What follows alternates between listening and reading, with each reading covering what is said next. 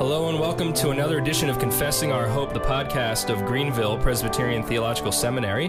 My name is Zach Groff and I'm your host. And today I have the privilege of welcoming into the studio Dr. James McGoldrick.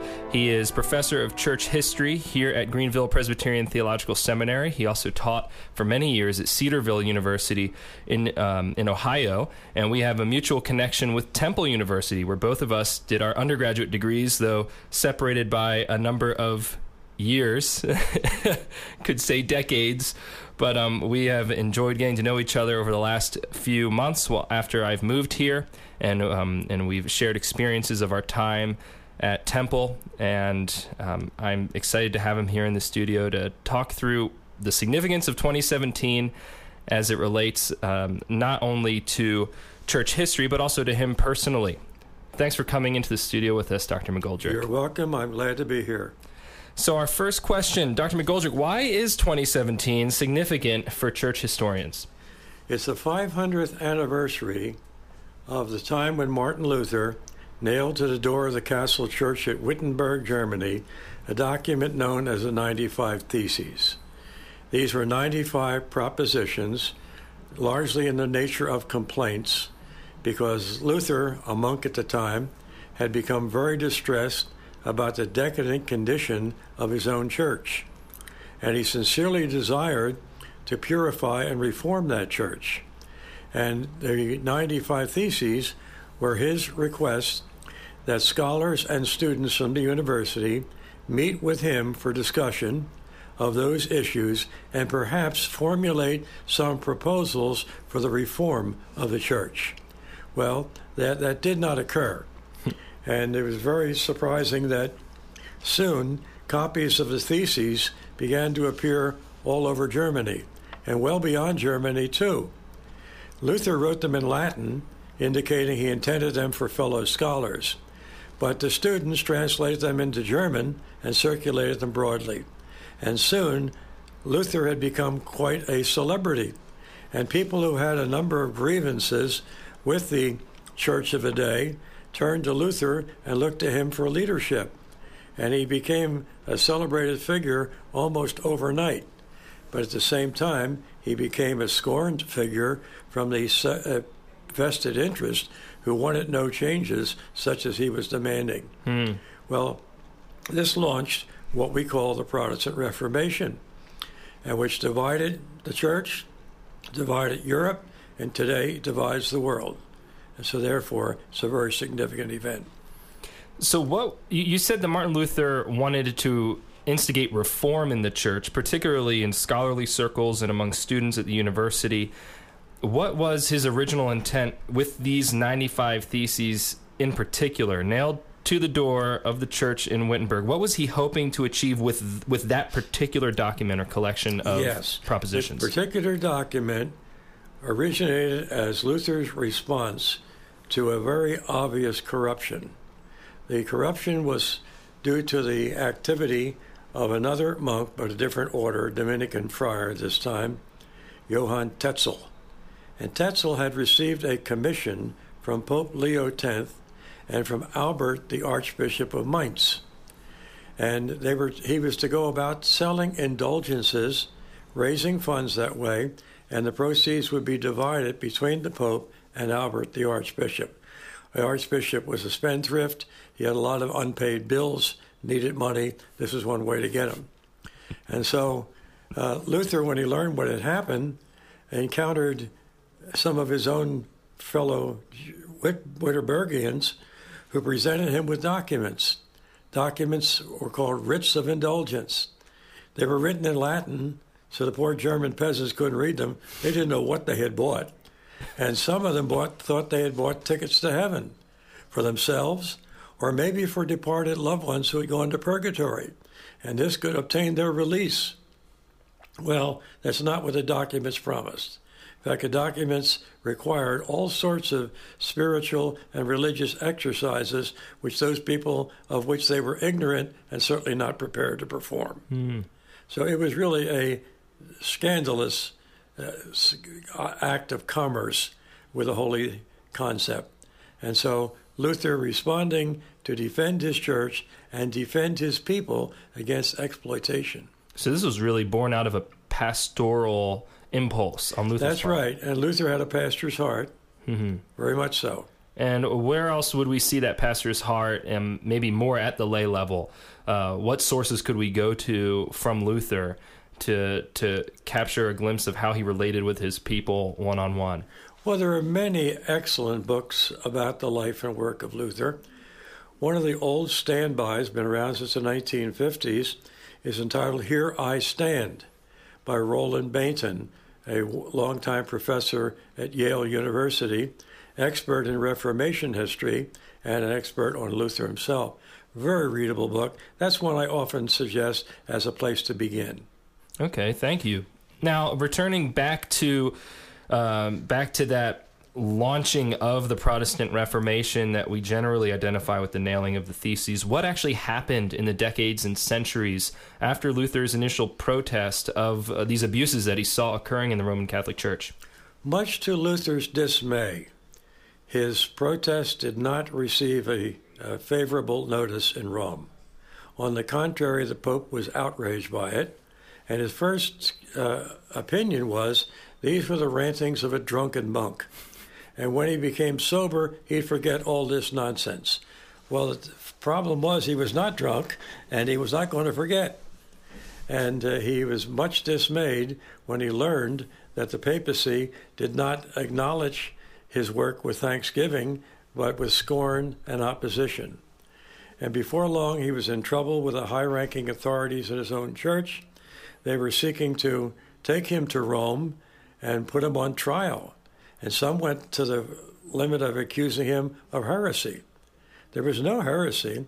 Heresy in the Catholic Church means the denial of one or more cardinal doctrines of the faith. He had done none of that. All he did was protest against corruption. And he wasn't the first one. There were others previous to him who had done that too. Just about 100 years before that, in Bohemia, John Hus had done that. And he too had not committed any heretical offenses, but he was treated as a heretic just the same because he had the audacity to challenge the hierarchy of the church and to call for urgently needed reforms the hierarchy did not want to occur. Did the Roman Catholic leadership respond by reforming at all, even many years after Yes, this it incident? did. Many years, however, yes. By the time Luther was in his elder years, he had acquired a very substantial following. Roughly half of Northern Europe had become Protestant in some way or other, whether it be Lutheran or Calvinist or something else. And for that reason, Luther could not be ignored. His rantings were not those of a drunken monk, but a methodical scholar who knew what he was talking about and provided evidence in support of his contentions. Well, Luther, as a monk, was responsible to prepare lectures on the Bible and teach those lectures to his students at the university. If he had a title, in one of our schools today, we call him Professor of Biblical Studies. That was his responsibility. And that meant he had to give painstaking attention to the text of Scripture. Fortunately, he was able to learn both Greek and Hebrew from fellow professors at the university. And he became very skillful in reading and translating from the original languages. And eventually became the principal translator of Die Deutsche Bibel, the German Bible, which is the German language Bible. And the whole Bible eventually appeared in the German tongue. And that made it possible to circulate it widely because by that time in history, the printing press was available. And books could be published in large numbers at relatively low cost. And so in the providence of God, it was at that precise juncture in time that Luther launched his protest, translated the Bible, and began translating other things, and then often doing his original writings in German. And he wanted the common people to understand what he had discovered. Here's what he discovered. He was working on lectures on the book of Romans, still in the first chapter. And he came to that very troubling passage in chapter 1, which speaks about the righteousness of God. Luther was terrified by that concept. All of his life, even before he became a monk, when he would think about spiritual matters, he'd become very frightened because he knew that the God of the Christian faith is a righteous God who demands righteousness from his creatures. Now, righteousness, Luther thought himself powerless to perform. And so he was often very seriously disturbed. There's a German word, Anfechtungen. There's no exact English translation, but it signifies very deep anxiety. And he was very often afflicted with that anxiety because of his obvious inability to meet God's demands. But then as he worked through Romans 1, he came to those verses that talk about the righteousness of God, not as a human performance, but as a gift from God himself. He said, "I am not ashamed of the gospel. It is the power of God for salvation to everyone who believes, to the Jew first, but also to the Greek. For therein, in the gospel, here it is, a righteousness from God has been revealed, a righteousness which is from first to last through faith. As it is written, he who through faith is righteous shall live." And Luther said when he made that discovery, it was the equivalent of being born all over again. And that passage from St. Paul, Luther said, became for me the open gate of paradise. He finally had come to realize that there was forgiveness for his sins and the gift of life eternal when he, through faith, received it as a benefit from God. He liked to use the picturesque metaphor. It's like reaching up with empty hands, nothing in our hands. Reminds me of the hymn Rock of Ages. Nothing in my hand I bring, simply to thy cross I cling. Luther could have written that, and it very much expressed Luther's belief. So what began as a complaint against not even indulgences as such, but how they were being dealt to the people, brought Luther to an understanding of the holiness of God, the absolute righteousness of God, and thus his need as a sinner before God, and what's more, Jesus Christ's provision for him in the gospel. That's amazing. And I think that narrative, in certain respects, stranger than fiction, but blessedly true, and we see the ramifications of it today. And leading to my next question, Dr. McGoldrick, how does official Roman Catholic dogma compare with confessional Protestant theology today, 500 years later? I know this is a huge question, but from a high-level perspective. Hold that question for just a second, because I didn't quite answer your previous question sufficiently. You asked if the Roman Church had done anything in the way of genuine reform. Yeah. The answer is yes, it did. The Roman Church would have lost all credibility if it had not made significant measures toward reform. But these were reform in policies and practices. They were not reforms in doctrine. The argument was that the doctrine of a church is entirely true, is completely agreeable to God, and therefore to tamper with it would be wrong. But admitting that the church was corrupt, that's another matter. Many loyal Roman Catholics were willing to do that, and Luther wasn't alone in calling for reform. The famous Erasmus, who was a brilliant humanist scholar and responsible for producing the first critically prepared Greek New Testament. Erasmus was a bold critic of the church, and for a while was very cordial toward Luther. They never met face to face, but they did have some correspondence, and each knew the work of the other. But when Erasmus realized that where Luther was going was liable to split the church, Erasmus backed away. He thought that schism in the church would be the worst of all possibilities. The church's unity must be preserved, come what may. Well, going forward from there, by 1540, 1545. The Catholic Church had suffered so many losses. The papacy finally woke up and realized that the Pope himself would have to supply leadership for an internal reform, which he did. And several popes would become involved in that program, and it led to the convocation of a large council of a church meeting in the Alps at the city of Trent, Council of Trent.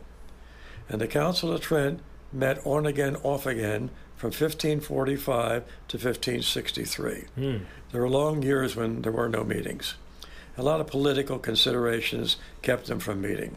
But anyhow, by the end of that period, 1563, the work was finished and the council issued its pronouncements.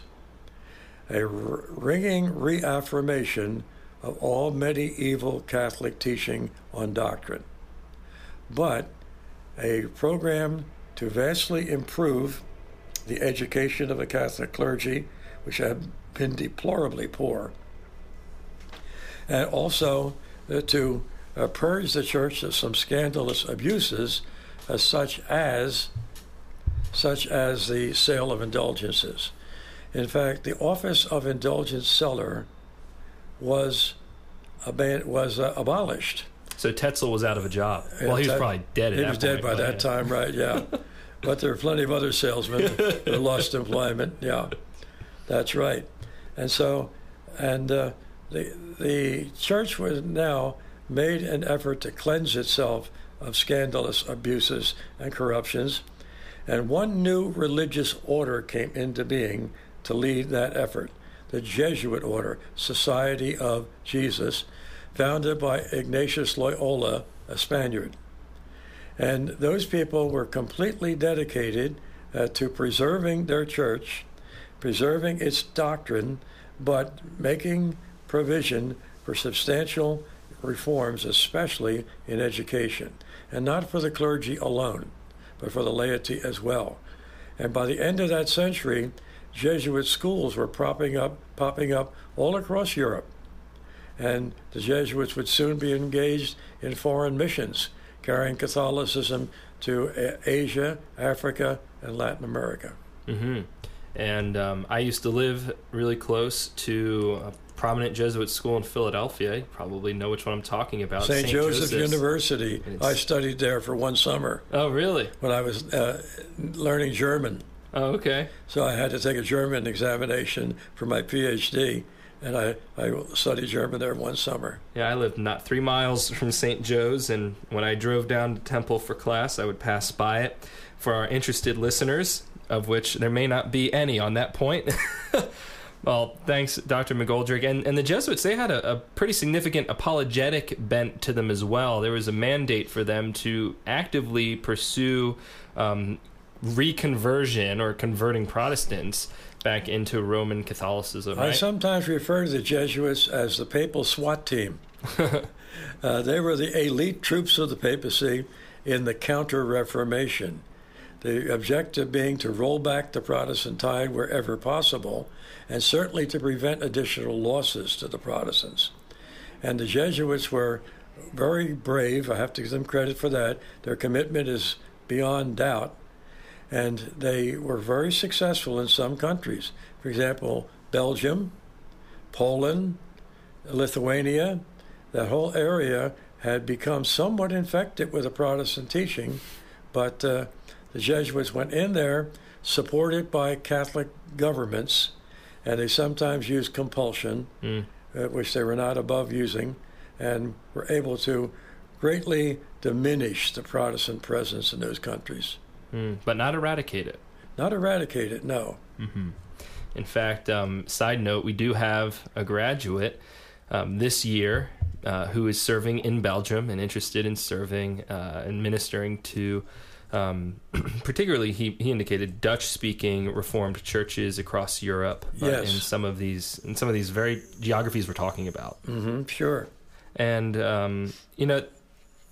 and moving on now to the next question, yes. as we consider post Tridentine Roman Catholicism, right? The medieval theology of the church has been codified, has been crystallized. If you were into this confession, this Council of Trent, we know Protestant theology, glossing over a lot of great detail, but Protestant theology has also been embedded into confessions, and like Westminster and even the Lutheran Book of Confessions and Book of Concord and such. How looking broadly speaking at Protestant and Roman Catholic theology, open up for us and for our listeners from a high level the main differences between the two. All right. Today. Yes. If we're talking now in terms of Orthodox Roman Catholicism and Orthodox Protestantism, first of all, we have to admit they have a great deal in common. Despite the division, they have a great deal in common.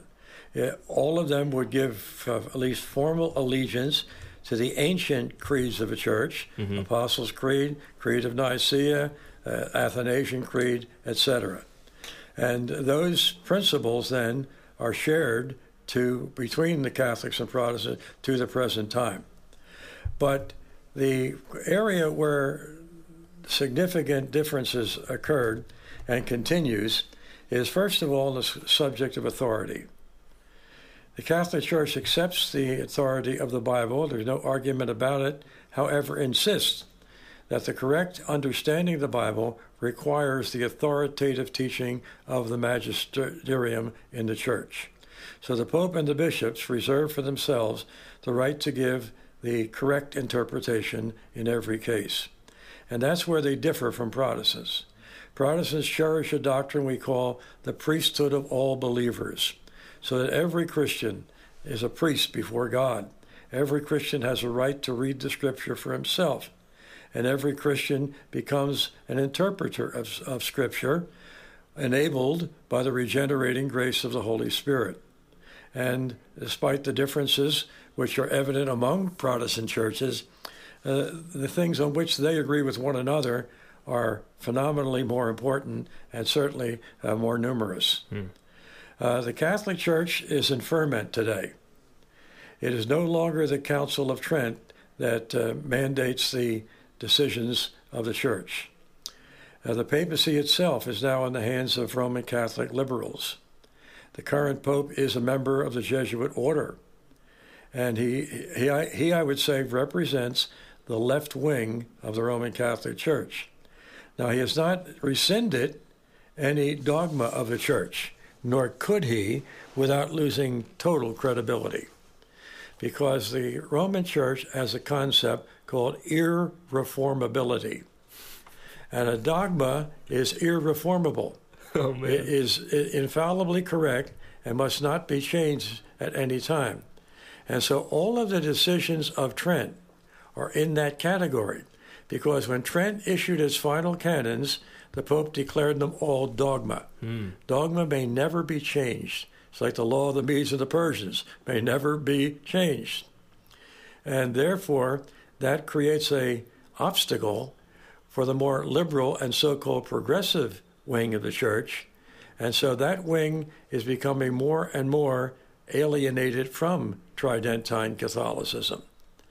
And the people who are most confused by all of this are the laymen who grew up in the Tridentine era and were led to believe this is the one true church outside of which is no salvation.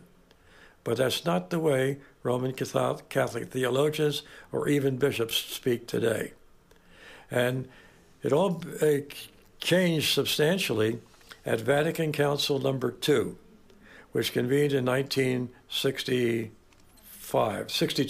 to 65. John 23rd was Pope at the time, and he initiated a movement toward relaxing the posture of the Roman Church in its relations with other churches. I can well remember a time when Catholics were forbidden to attend Protestant church services. Even for weddings or funerals or anything like that? It all depended on the local pastor in that regard. But yes, some of them did forbid even that. But not any longer. In fact, there are ecumenical gatherings which are inclusive of both Catholic and Protestant. And when the Catholic Church holds a particular important council, it will always invite Protestant observers. And so the attitude is altogether different. That has changed greatly, but that change has not necessarily benefited the Roman Church. It has instead created uncertainty, and the uncertainty has led to disloyalty, because there are Roman Catholics now who see the evident conflict between what their church used to teach and what it is teaching now with regard to other religions. The current Pope, for example, has no hesitation to pray with rabbis and even mullahs from Islam. And the idea being we all worship the same God anyway, and so therefore it's only good and just that we should have these contacts with one another. Now, that situation, have we seen 500 years after what we recognize as the great split between Protestants and Roman Catholics, have we seen any kind of pointed efforts toward rapprochement with any of the Protestant bodies, I guess particularly in Europe, but even around the world? Yes. The more liberal Protestant denominations, which departed from Protestant orthodoxy many years ago, have become increasingly inclined toward ecumenical activities, first among themselves, but now with Romanism and with Eastern Orthodoxy as well. And so the momentum is certainly more and more in that direction. And we're seeing even more calls from Protestant leaders to abandon the Reformation and to repent of the sin of schism. And yes, that's true. But it's interesting that among Roman Catholic Reformation scholars, there's something of a refreshing change that has taken place. Some of the most generous interpretations of Martin Luther have recently come from the pens of Catholic scholars. There's one, John Todd, for example. In England, he's now deceased. He wrote a book entitled Just Martin Luther. It's an outstanding biography of Luther. And in every way, he seemed to bend over backwards to give Luther the benefit of the doubt. Then there was a work in Canada with an interesting title, Luther, Right or Wrong, by Harry McSorley, a Catholic theologian. And after reading his book, I had to conclude he thinks Luther was right. In fact, he says it was a mistake to excommunicate Luther. He had not committed anything heretical. Interesting. And McSorley showed that what the Roman Church found so objectionable in Luther, it should have looked more carefully at Augustine, because Luther depended heavily on Augustine and related to what he learned from Augustine. And Augustine, even the Roman Church, hails as the doctor of grace, doctor of grace. And as you know, the Reformation was a call to recognize salvation by grace alone. Yep. Well, thanks for that, Dr. McGoldrick. And there may be some listeners who are wondering, where can we go for additional material from the pen of James McGoldrick? You've given us some other authors. I would just refer our listeners to a couple of books that Dr. McGoldrick has written about Luther and about the comparison between Protestant and Roman Catholic theology. He's written 2 volumes specifically dealing with Luther's influence on the Reformation in Great Britain, Luther's English connection and Luther's Scottish connection. Both of them are delightful and rather short, too. They're not big, heavy reads. And now this would be a great year to dig into those.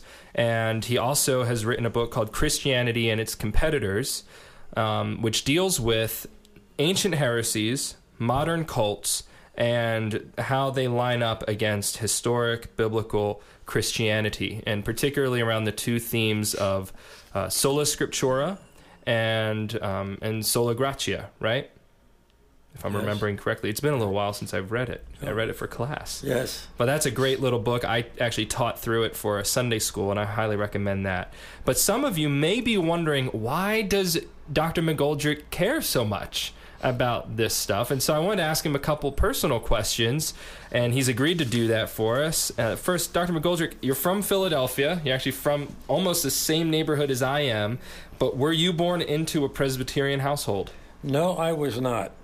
I was born into a Roman Catholic household, educated in Roman Catholic schools in Philadelphia, and the education was Tridentine Catholicism, the old school, strict teaching. And I had no doubts that that is what I should believe. It was inculcated very powerfully into me. My family was all convinced it was true. And so I probably would have spent my entire life in that church, except that my wife had relatives in a Baptist church in Philadelphia in our same neighborhood, and they kept inviting me to go to church with them, and I had become unfaithful to my own church. I didn't doubt the doctrine, I just lost interest and was not faithful in my obligations. And so I said, well, maybe it wouldn't hurt, I'll go with them. And so I went with their church, and one Sunday evening, the minister was preaching on the text, "You must be born again." And I sat there rather smugly trying to remember how I dealt with that in Catholic school.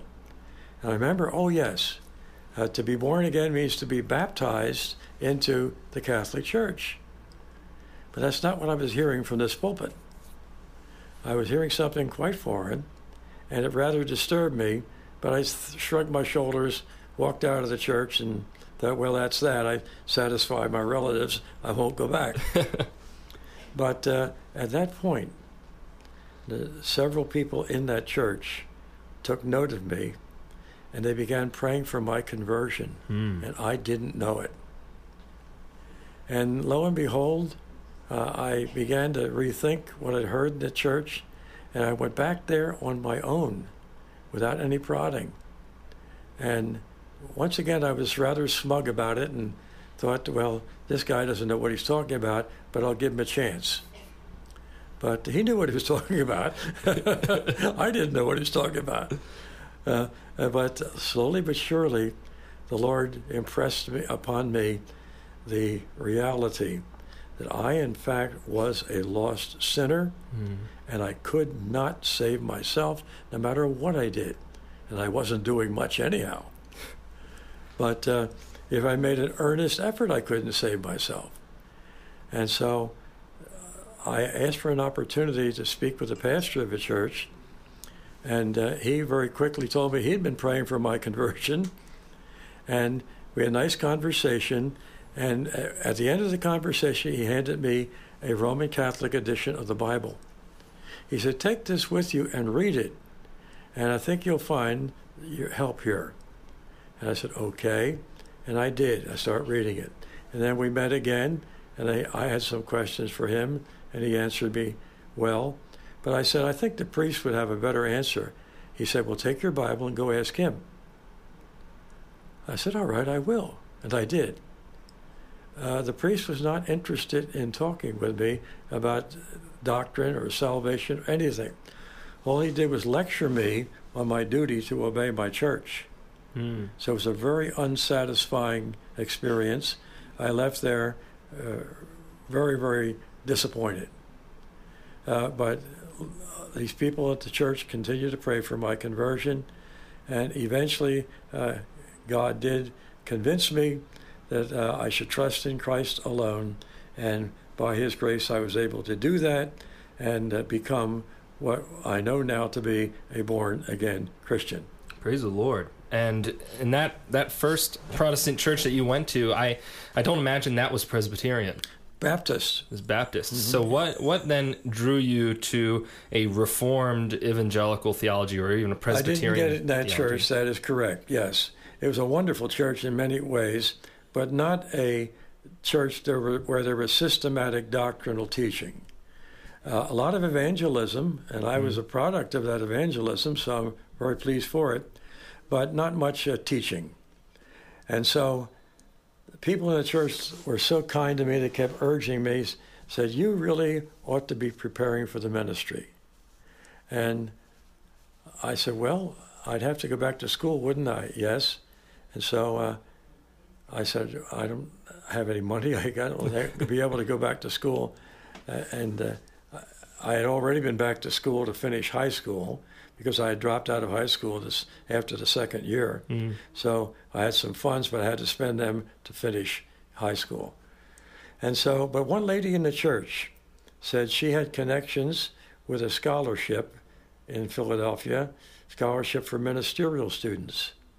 And she arranged for me to get financial help that way. So I looked for a place where I could go to school and I could work full-time to support my family because I already had one child and another one on the way. And so I went to Temple University because there were classes every hour of the day and night, and I could fit in going to school and working my way through. That's why we're called Temple Owls, by the way. Temple Owls, because we stay awake at night. Yep. Russell Conwell. That's right, yes. Original. And so I went, after I graduated, I went into the Temple School of Theology without knowing what to expect there. And I encountered liberalism that I didn't know even existed, and attacks upon the Bible by so-called professors of theology, and I was stunned. And so I needed help. My pastor was of no help at all because he was not a scholar. He couldn't help me with those issues. And so I had to do it on my own, and I went into a Christian bookstore and found some books that were written by Reformed scholars. The first theology book I ever read was by Lorraine Bettner, entitled The Reformed Doctrine of Predestination. Oh, wow. And as I read it, I got thinking, I've read this before in the Bible. This is what I had come to understand these truths in the Scripture, but I couldn't put them together. I couldn't relate them to one another. But I said, Bettner had done that and done it brilliantly well. And so I've always cherished that book ever since. And then for the defense of the authenticity of Scripture, I read Edward J. Young, Introduction to the Old Testament, because my Old Testament professor was quite a skeptic. He took delight in ridiculing people who took the Bible seriously. And so I had to deal with that. But when I started reading carefully in E.J. Young and his mentor, Oswald Alice, the books of those two scholars really fortified my faith. And I resolved that by the grace of God, if God enables me to get the additional education I need, maybe someday I can be a professor in a Christian institution where I can help Christian people to obtain the education they need to repel the assaults of liberalism and uphold biblical Christianity. Well, I am thankful that the Lord has, in His good providence, brought you to Greenville Seminary, and that we get to enjoy each other's company and fellowship, and even memories of Temple University in Philadelphia, 700 miles away from home. Dr. McGoldrick, thanks for joining us on the program, and God bless you and your labors this year as we celebrate 500 years of the Reformation. Well, thank you very much, and it's been a nice experience to have this chat with you, and I hope your listeners enjoyed it as well.